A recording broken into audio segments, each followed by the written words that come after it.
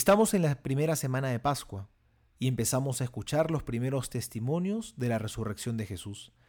Y vemos a dos grupos de personas que se encuentran con la sorpresa del sepulcro vacío y que corren a anunciarlo, pero lo hacen de manera distinta.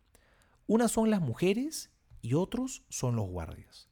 En los dos grupos hay temor, pero es un temor distinto. Las mujeres sienten el temor del asombro, de lo tremendo, de encontrarse frente al misterio de Dios, de algo que la supera. Pero es un misterio que ellas anhelan, ellas desean a Dios y lo aman.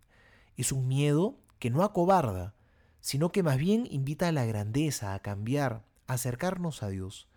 Por eso las mujeres van a prisa, corriendo. No podían contener esa buena noticia y la anuncian a los demás.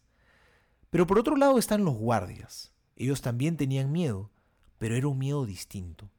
Primero, porque sabían que habían fallado en su misión. Tenían miedo al castigo. Este es el miedo que quita la esperanza, que entristece, que acobarda, que nos mete en nosotros mismos y nos hace egoístas, que nos quita los ideales. Es el miedo del que no tiene fe. Es el miedo que nos hace que nos vendamos al mejor postor, al que nos ofrezca cualquier seguridad que parezca inmediata.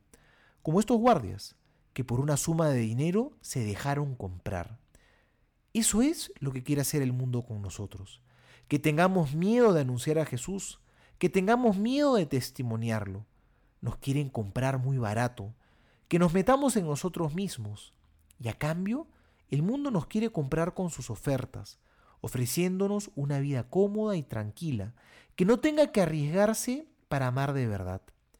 Vivamos con gozo estos días.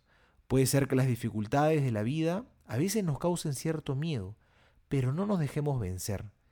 Llenos de Jesús, tengamos el coraje de salir y dar testimonio, porque el Señor ha resucitado.